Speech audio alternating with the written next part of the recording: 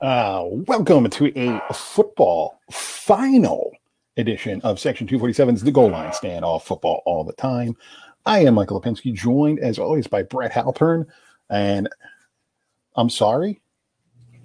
Is that how we should start this? Oh, by the way, on Twitter, Instagram, and Facebook at GL Stand Show. And as an Eagles fan, I apologize. You don't have to apologize. Eagles fans didn't do anything, nor did the Eagles players. It really comes down to one man, and it's his problem. And so he has to live with himself. And, I hope you guys have a good sixth pick of the draft as opposed to the ninth pick. That's, I guess, what it comes down to. Well, and that guy is, of course, Howie Roseman, and because we blame him for everything, and he was the one that sent the radio signal down from atop to put in Nate Sudfeld. Yeah, it's pretty remarkable. Look, the other elephant in the room is the Giants ended up as a 6-win team, and a 6-win team who has to rely on other people's help to get into the playoffs. These things can happen. So this isn't out of the realm of possibility, but what happened really, I thought, was, and we were texting each other as it was going down. To me, I just kind of thought it was a bit of a travesty, completely removing my selfish interest because it was the New York Giants that potentially could have won the division. There's a difference between sitting all your players in the beginning of the game or prior to the game, inactivating them, saying they're not available, resting them, wanting to play younger guys. It is another thing to go through the course of the game, a game in which one team absolutely needed it, and the Eagles, who did not need it, were not only competitive, I think would have won the game had they simply just continued the core. It was very close. It was a very close game. I think they would have won. No, absolutely not. And I think that's the biggest thing here is you have to look at it that way, that Jalen Hurts wasn't playing well. So they actually might have had a better chance with Nate Sudfeld in there. I don't think so because of the style of quarterback you had. You had an offensive line that was at that point dealing an offensive line filled with substitute players because of injuries, because of sitting starters, that was dealing with one of the best defensive lines in the league. That is the lone bright spot for this Washington football team. And to have that with an immobile quarterback is a recipe for disaster, let alone a guy who can't really hold on to the ball, things of that nature. Jalen Hurts, I agree, was not playing well. But even as poor as he was playing through three quarters, the Eagles were only losing by 3 points. You could argue that had Doug Peterson Doug Peterson goes for it often on fourth down. But had he kicked a field goal? What about when they were at the 35-yard line and got to delay a game and then punted from the 40? He was talking with Chris Ash. Yeah. The position's open. That is true. But, that's another one where that those were points that were left on the board. And I still think that there was a good chance had Jalen Hurts continued to play that the Eagles would have won. And moreover, Jalen Hurts is being considered as the potential quarterback of the future, irrespective of whether or not he's having a good game. Wouldn't you want him to have valuable fourth quarter reps against a team playing for its football life? Nate Sudfeld is never going to be anything more than a third string quarterback. He will never do anything more than carry a clipboard.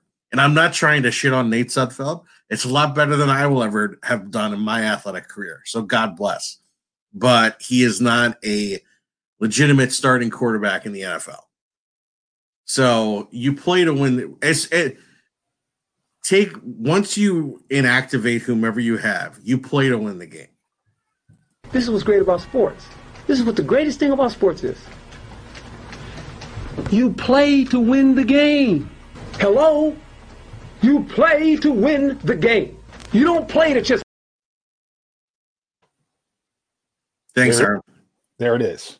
Yeah. I mean, we don't have to get into the X's and O's of this whole thing. You just laid it out there. I mean, I guess you disagree with the decision, obviously. I wholeheartedly disagree with the decision, and I'm removing any selfish aspect out of this. And as I said, if the situation was reversed, and and so Nate Sudfeld was a Giant, this was the Giants playing Washington, and the Eagles needed the Giants to win for the Eagles to get in the division. You can sit whomever you want prior to the game, but once you start that game, you play to win the game. Now, I know a lot of people were talking about how, well, look, if this was for the first, there may be special circumstances where you would still tank. But again, I think the tanking is done prior to the game. The tanking is done in terms of, let's call it the lineup management. But once you start, if the Eagles were playing for the first pick of the draft, that's one thing. Sit as many guys as you want. Sit Jalen Hurts. Run a single wing. Have the kicker be the quarterback. Let Jordan Mailata take snaps. But once you have your guys, you play to win the game. And by taking Jalen Hurts out and putting in Nate Sudfeld, you were giving up the game. I am a big believer in, we've talked about this before, bad juju. Yeah. This is one of those things. I don't know that you mess with it. I agree with you. It was Bush League, and I understand the thought process, but I agree as well. Deactivate everybody. Yeah. Put in sign every practice squad guy you can get and put them in. And again, going to the reaction, this is beyond just the Giant, because again, if I'm trying to think of which Giant was, Saquon Barkley was like, someone explain this to me. Well, you really want it explained to you? You're a 6-10 team that needed help to get in the playoffs. And it frankly would have been a disgrace. It would have been the first ever 6-10 team to win a division.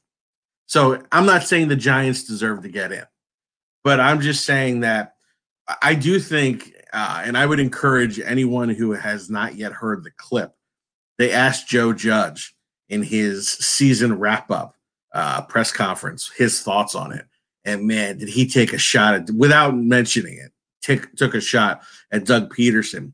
If you think about all the sacrifices involved in a normal year for a player who is going through this process to get to the end of the year and you're not even going to try to win the game, let alone this year with all the sacrifices associated with COVID, and you're not even going to honor those players and the staffs and the administration's efforts and sacrifices to try to win the game.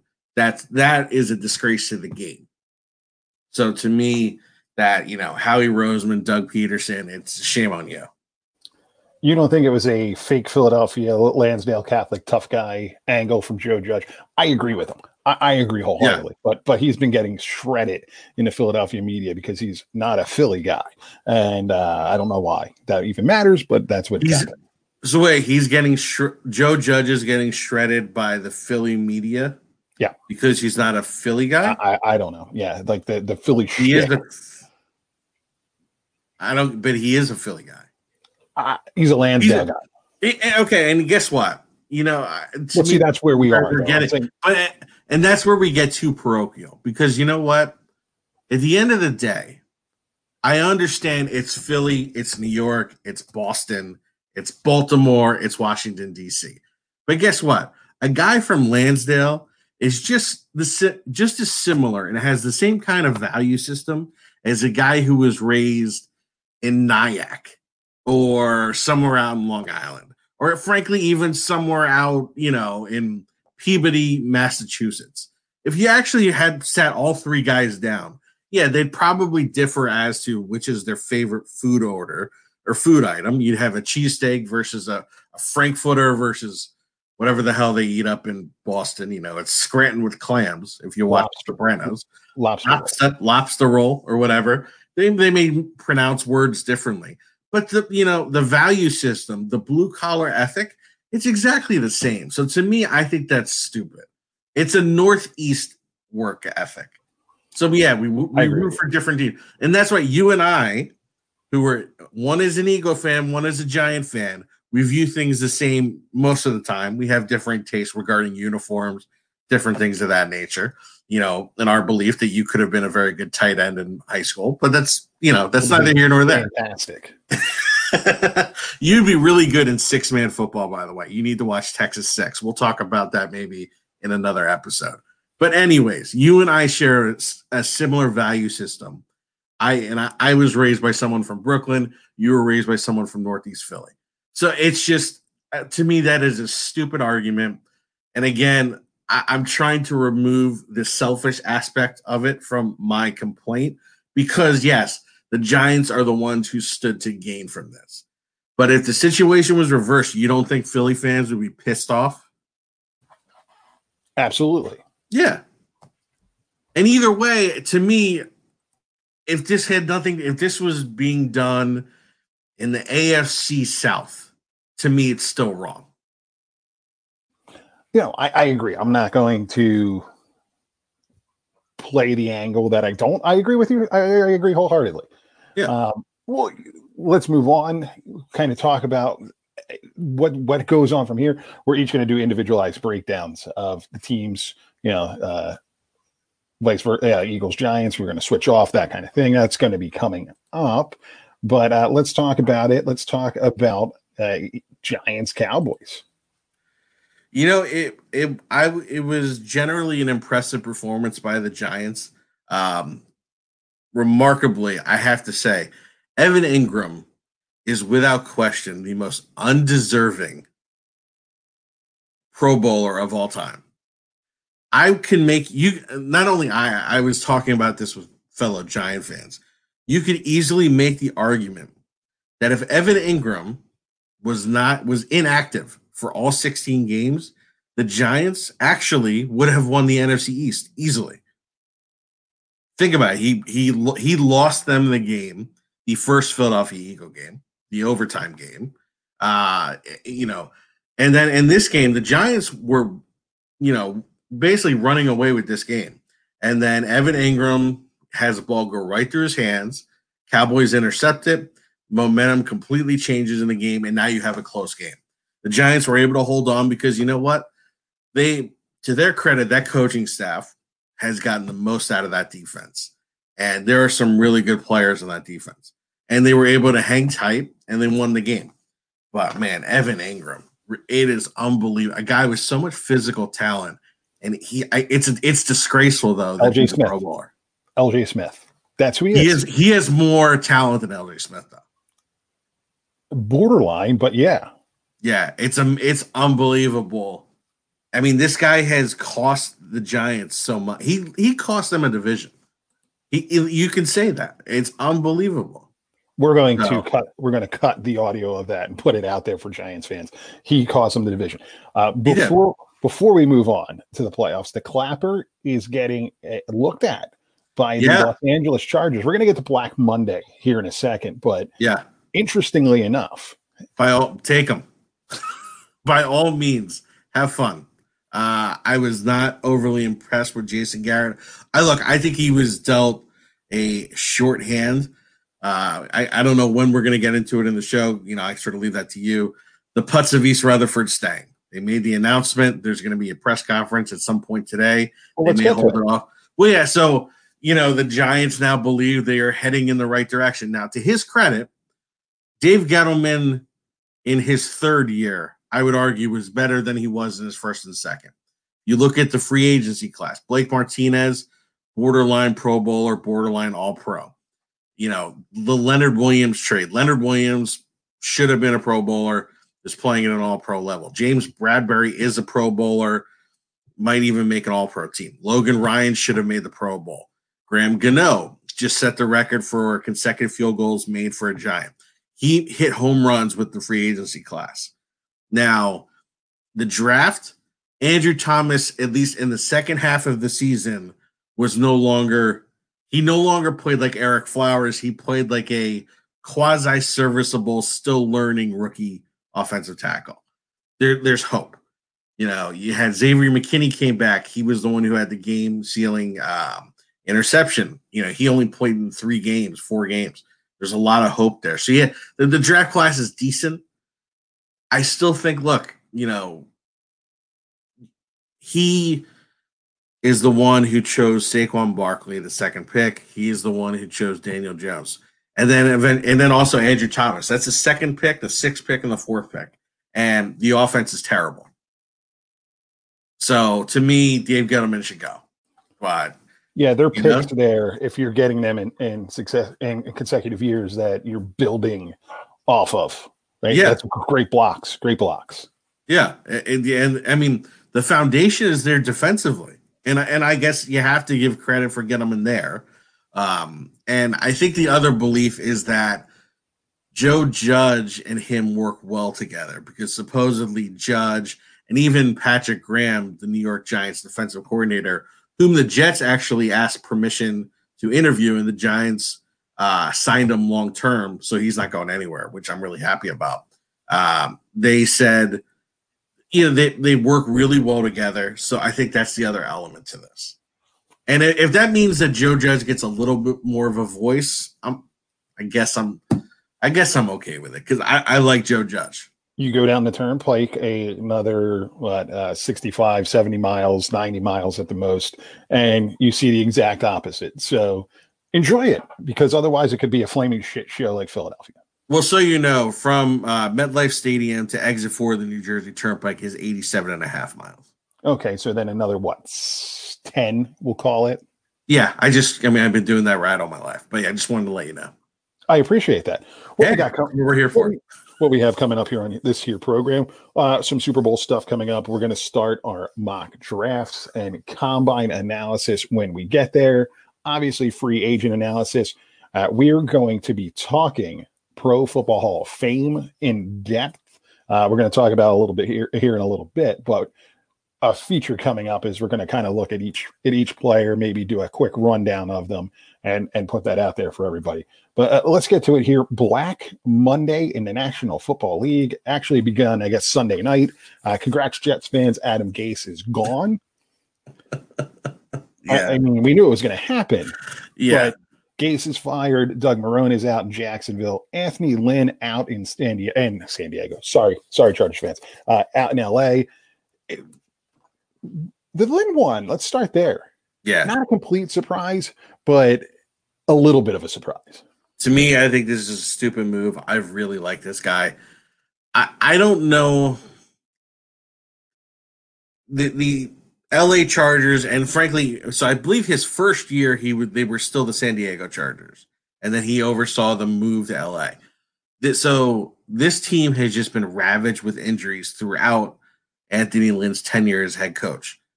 I guess, I mean, you joked about before. I know that you gave a few laps to the Philadelphia Eagles medical staff. I don't think a medical staff should cost a head coach his job. You have the right quarterback. You have a stud young quarterback. You have pieces on defense, and you have guys coming back. If Derwin James can stay healthy, he's one of the most unique and impactful defensive players in this league. So, and look, they also, by the way, as bad as they were playing, they lost a lot of late leads. They won the last 4 games of the season. So they're trending to me in the right direction. I would have kept them. I really like Anthony Lynn. And as you mentioned, the Clapper, Jason Garrett, is interviewing for that position. I would love to trade Anthony Lynn and Jason Garrett. We're doing it in a heartbeat. Anthony Lynn is, I think, a tremendous coach. I agree with you. And you see a lot. They were on Hard Knocks. And I remember texting you right away. I'm like, oh, man, I really like this guy. He's a Parcells guy. I like a lot of the Parcells guys because, it's just he's a great coach. And I'm an Eagles fan. I can admit that. If there was a coach that I want to be like, he'd be one of them. Now, I wonder if this is more of a Dean Spanos thing. Like, to me, this is an organization that's just been in chaos. They don't know where they live, so to speak. Yeah. There was that whole thing going on. the Phillip Rivers exit. They're in transition. I just don't think that they were ready for a guy like this. Well, I also think the Chargers, they share the stadium with the Rams. And look, the Rams, to their credit, had a bounce back year. They're in the playoffs. And they also have, and I don't mean this from a physical attractive standpoint, but they have the sexier coach, right? Now, so to me, the only reason I would get rid of Anthony Lynn is if you're going to make a splash. But to me, I don't think there's a splash name is Urban Meyer, who we talked about briefly, and I'm sure if he gets one of these jobs, we're going to talk about more. I don't think he's worth it. He wants $12 million a year. He's not worth it. Right. No, and if he's going to make a splash, it's going to be in Jacksonville, apparently, because the Cons will pay for him. But I agree with you. They need, if they're competing with the Rams, you need to make that kind of hire, or you could have just been a good football team.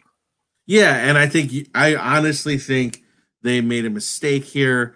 On top of it, if you're bringing in a new staff, now you're exposing Justin Herbert, to a second offensive coordinator in as many years. The kid threw for over 30 touchdowns. He is a stud. He is a future Pro Bowler. He might be a future All-Pro. You hit a home run with your quarterback pick. Why on earth would you change everything there? Makes no sense to me. You just got to keep guys healthy. Is Eric Bieniemy a sexy enough name for the Chargers? He's not a sexy enough name, but he's a coach.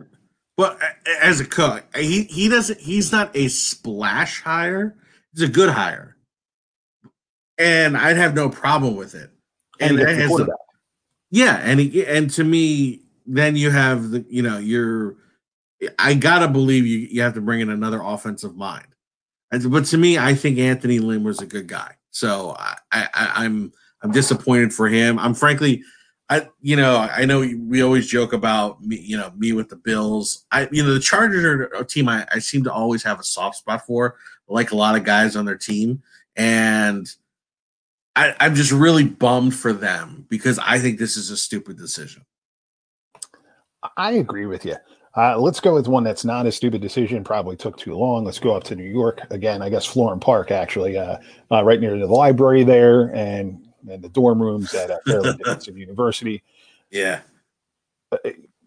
Right move, wrong move, waiting to this point to give Adam Gase the axe. Well, I think that one of the problems was the only person who would have been a real candidate to be the interim coach was, what's his name? The defensive coordinator who got axed, Greg Williams. So, and I think they didn't want to go down that road either. And I think the team, everyone knew he was gone. So I don't know if there was any point in necessarily getting rid of him early. I mean, look, it's interesting. We mentioned Black Sunday, Black Monday. It used to be a lot more names, but think about this season. There's already several teams that have let go of their coaches, the Texans, the Falcons, the Lions. There were a lot of these teams already did that. I don't necessarily know why you have to do that unless you're just trying to get a jump on interviewing certain candidates. But, the Jets, it's an interesting scenario. They have the second pick of the draft. They're going to have a lot of money under the cap. They have an additional first-round pick. So it's an intriguing job, and it's the New York market. So they're going to have their list of candidates. Before we get to Jacksonville, all those teams you just named have all, I believe every one of them has reached out to the Chiefs about Eric Bieniemy. That's going to be a hot name coming up in the offseason. Other than that, name-wise, rumor-wise, I haven't heard or seen anything. I just checked Football Scoop just to see what was going on. This is weirdly quiet.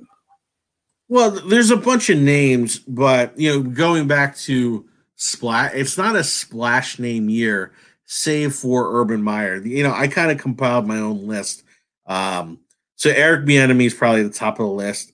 Another one, Don Wink Martindale, the Ravens defensive coordinator. Robert Saleh, who I think he's probably the leader in the clubhouse for the Lions job because he's from Michigan. I think even there was Michigan legislators who I don't know if it was during a session in the state house or made some kind of thing like Detroit needs to hire him. They got nothing else to worry about.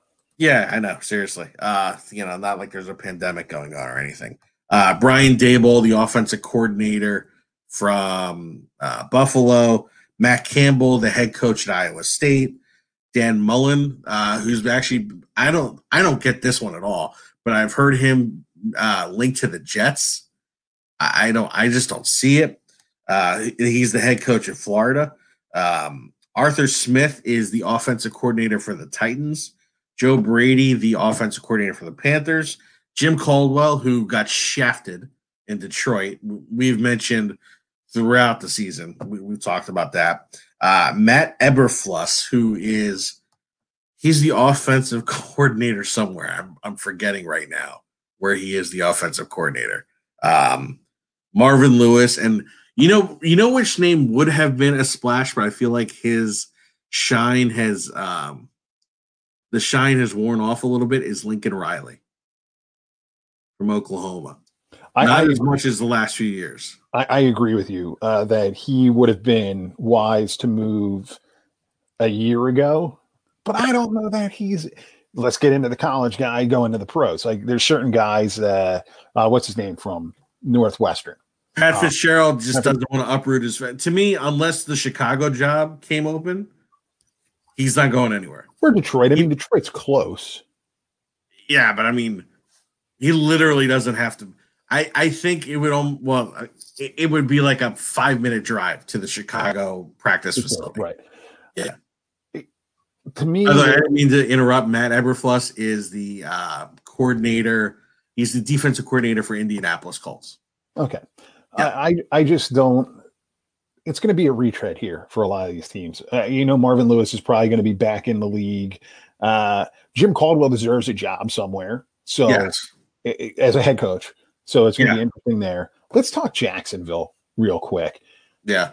The rumors have been out there for weeks now that it was Urban Meyer. And I think it was a lot of, and I joked about it. Urban Meyer's looking to get a bigger contract from Fox. Well, now there's reports that he's working on putting together a staff if the Jacksonville Jaguars can actually give him the dollar amount he wants, $12 million, reportedly. Yeah. Why would they, other than it's a splash and it's a name, and you're going to either get Justin Fields or Trevor Lawrence. I would hope Trevor Lawrence, but you never know. We can have that debate here in a second. Yeah. Why? Makes no sense to me. Makes absolutely no sense.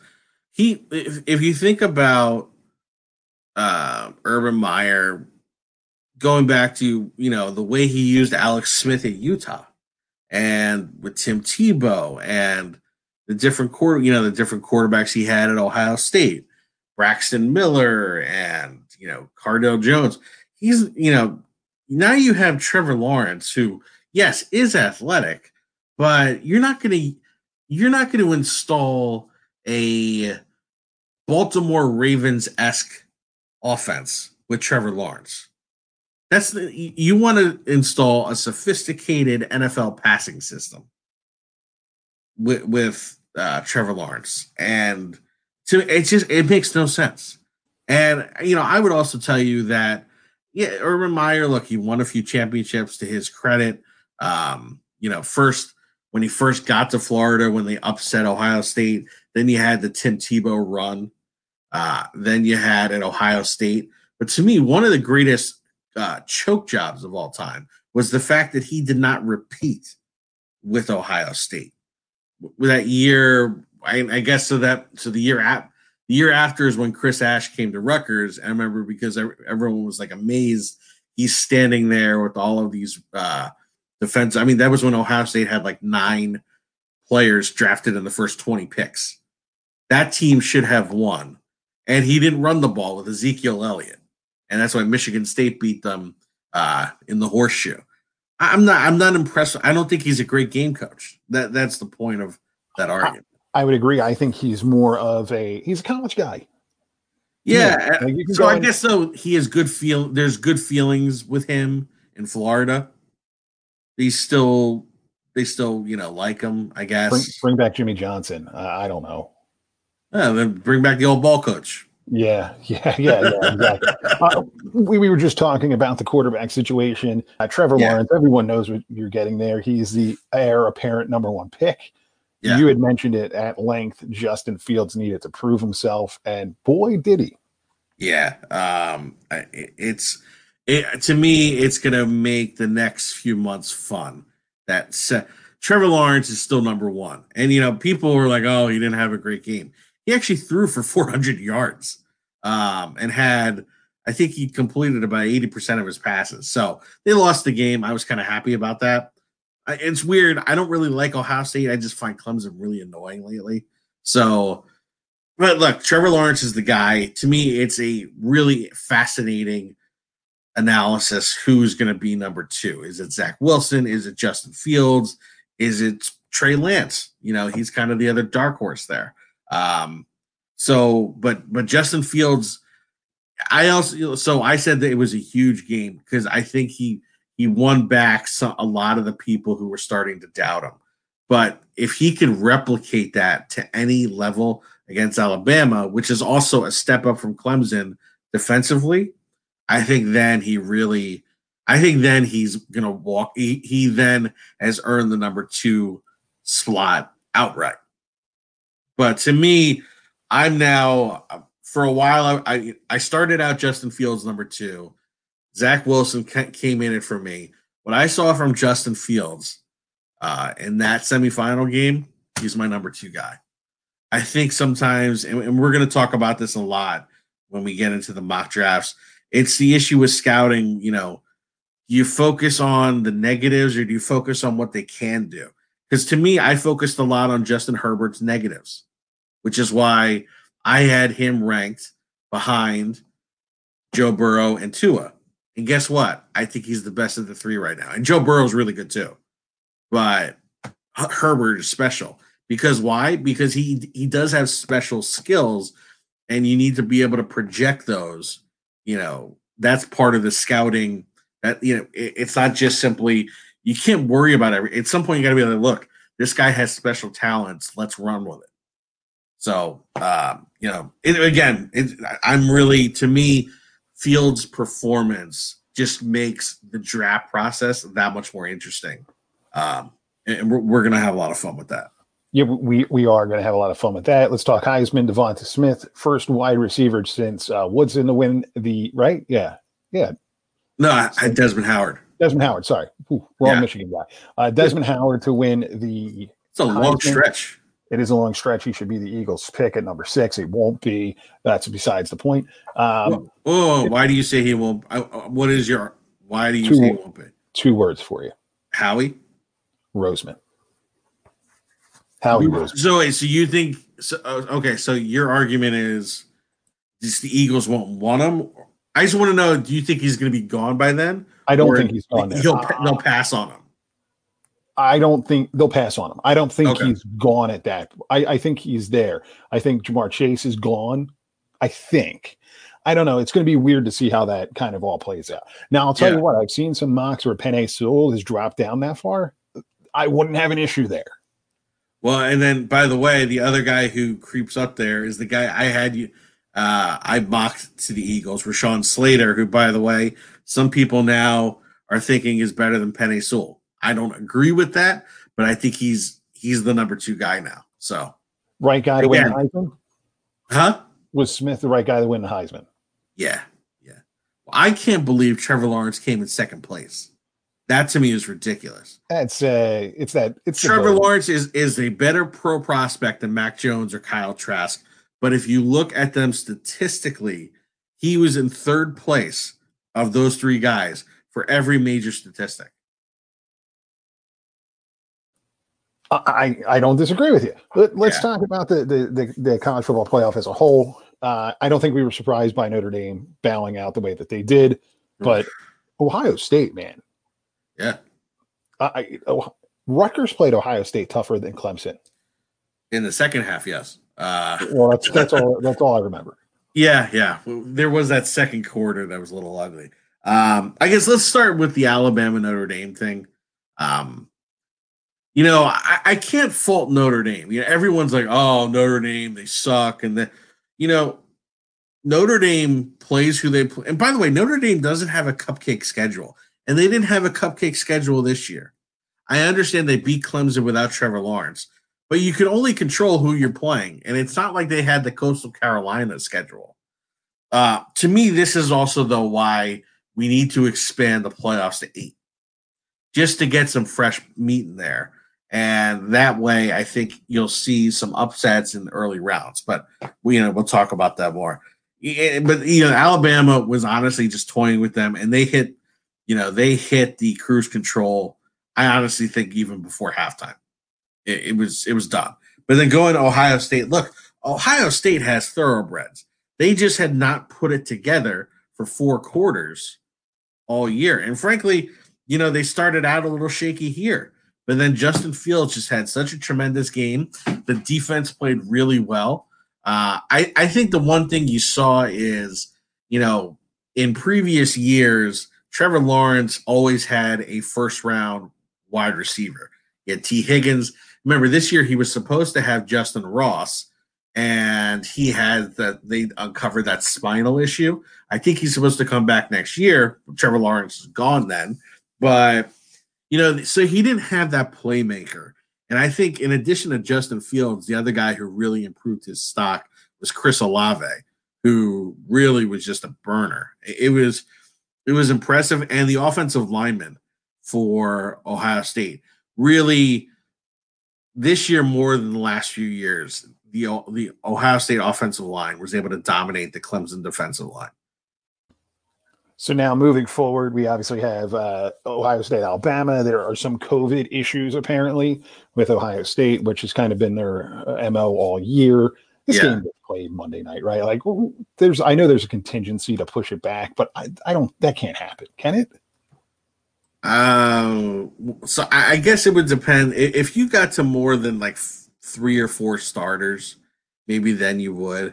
Because I think the other thing is, you're Alabama. Do you really want to win a national championship against, a second string team? You got to have some pride in what you're doing, right? I don't know. I would think so. Yeah. Yeah. So that's unless you're Kyle Flood, what do you care? You're going to be the offensive coordinator for some unbelievable reason at Texas. Oh my God. Well, yeah. I mean, he's basically going to be the offensive coordinator in name only because he's not going to call plays. He's just going to he'll dress incognito and he'll get a nice cowboy hat, go talk to the professors incognito, try to work out better grades for the players. And you said there's a really good concert scene in Austin. Yes, so the nights before the games, he'll have some really good places to go check out. Yes, correct. Yeah. But I give Texas actually a lot of credit regarding firing Tom Herman, because I think they're trying to hold themselves to a higher standard, essentially. I agree with him. But I don't necessarily know that Steve Sarkisian's the guy. Texas roots, though, they say. So we'll see. It's a nice off-season thing we can follow here. NFL playoffs are set. Yeah. Why don't we run that down? I don't think there's anything really shocking here. Do you? No, there's nothing shocking. I mean, the shocking thing is probably Washington making it. But obviously someone had to win that division. And look, at the end of the day, I thought they had a very unimpressive performance Sunday night, considering they had to win. The fact that they couldn't just put away the Eagles early and just keep them down, that's a bad sign. But what's interesting is, Tampa, Devin White, Tampa's middle linebacker is not going to play. Mike Evans is banged up. So, look, you never know. We always talk about you just got to get into the show, and you never know. I think it's going to be interesting. Chase Young, who, just a tremendous player, but how he was talking about, how much he wants Tom Brady. Well, and then Bruce Arians is like, okay, well, you're going to get him. So it should be interesting. I do think that that's going to be a one-sided affair. To me, I think Pittsburgh really lucked out in getting Cleveland.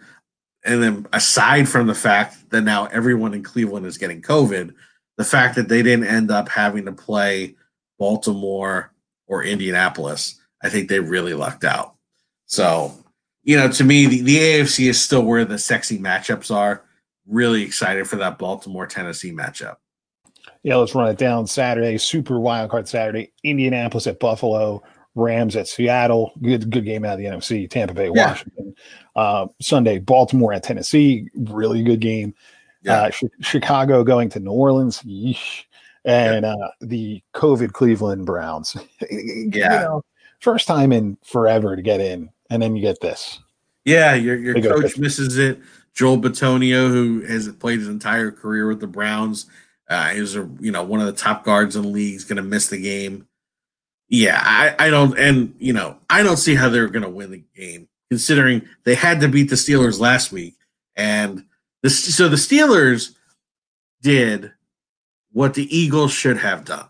Returning to our initial discussion, the Steelers sat numerous players, and then once they had their guys, they went for the win. But even then, Cleveland had difficulties winning that game. So I think Pittsburgh really lucked out. By the way, talk about a sleeper game. That first one on Saturday, Indianapolis, Buffalo, that's another good game. The AFC is really, it's fun to watch. Watch out for your boys. Watch out for your Bills.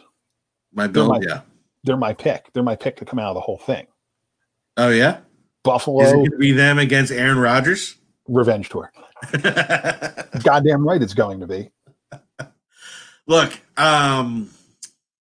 here's my one issue regarding Buffalo. To me, the end of the day, you got to go through Kansas City, right? And to beat Kansas City, I think it's a lot like how the New York Giants beat the Buffalo Bills in Super Bowl 25. You have to run the ball and you have to control the clock. And I don't think Buffalo has a strong enough running game. I think that is their Achilles heel. Because you can't win in a shootout with Kansas City. Fair enough. That's my only worry. Whereas Tennessee, Indianapolis are more built or better built, to beat Kansas City as compared with Buffalo. Yeah, I would agree with you there. Rundown before, so that's our playoffs. We're going to follow this throughout the course of the next month. Hall of Fame goes down to 15. Why don't you run that down? Because I got some problems with this. Oh yeah, so I know you do, and I agree with them. But yeah, so they cut the field from 25 to 15. So the 15 are Jared Allen, who this is his first year of eligibility, Rondé Barber, Tony Baselli, Leroy Butler, Alan Faneca, Torrey Holt, Calvin Johnson in his first year of eligibility, John Lynch, Peyton Manning in his first year of eligibility, Clay Matthews Jr. Now, Clay Matthews Jr., that is the one who played for the Browns for 20 years. Not long-haired Packer guy. Just wanted to throw that out there. Sam Mills, Richard Seymour, Zach Thomas, Reggie Wayne, and Charles Woodson, who's in his first year of eligibility. The 10 that did not make it, Fred Taylor, Hines Ward, Willie Anderson, Bryant Young, Cornelius Bennett, Patrick Willis, Eric Allen, Rodney Harrison, Darren Woodson, Steve Tasker. All right, tell me, which are your biggest issues? Then I'll tell you mine. It'd be more interesting if you weren't on mic, buddy. Or on mute. EA is the obvious choice here. Like, come on, man. Like, what do you got to do here? And then after looking at some of the statistics, like Hines Ward is another guy where it's like, oh, all right. And we talked about Steve Tasker. I mean, he's never going to get in, but he's another one that is deserving. Should be there. Steve Tasker, they should have put in that Centennial class because he's never going to get in the regular way. To me, of the 10 that didn't get in, my two biggest issues are Eric Allen and another first-year eligible one, Patrick Willis. Because, and I think this comes down to, I I just think it comes down to backlog a lot of the times where, like Patrick Willis, there's three other linebackers got in with Clay Matthews, Sam Mills, and Zach Thomas. I think Patrick Willis is better than all three. But I think at some point he'll get in. And with Eric Allen, you can't tell me. I know a little different because safety, cornerback, different discussion. But you can't tell me Eric Allen I'd rather have on my team than Leroy Butler or John Lynch. And I know how much you hate Rondé Barber. I'd have Eric Allen over Rondé Barber barely. Barely. That's a debate. You know what this is? This is a segue to a future podcast where we're going to discuss this whole thing.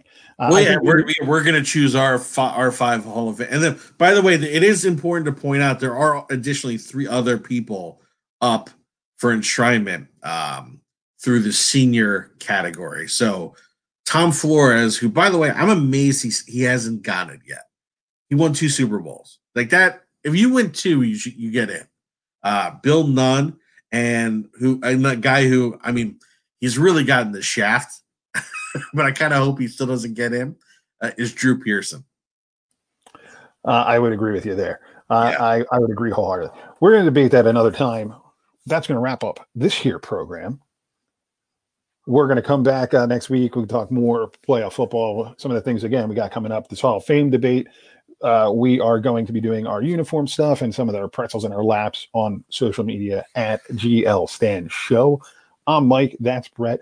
We will catch you next week and enjoy Super Wildcard Weekend.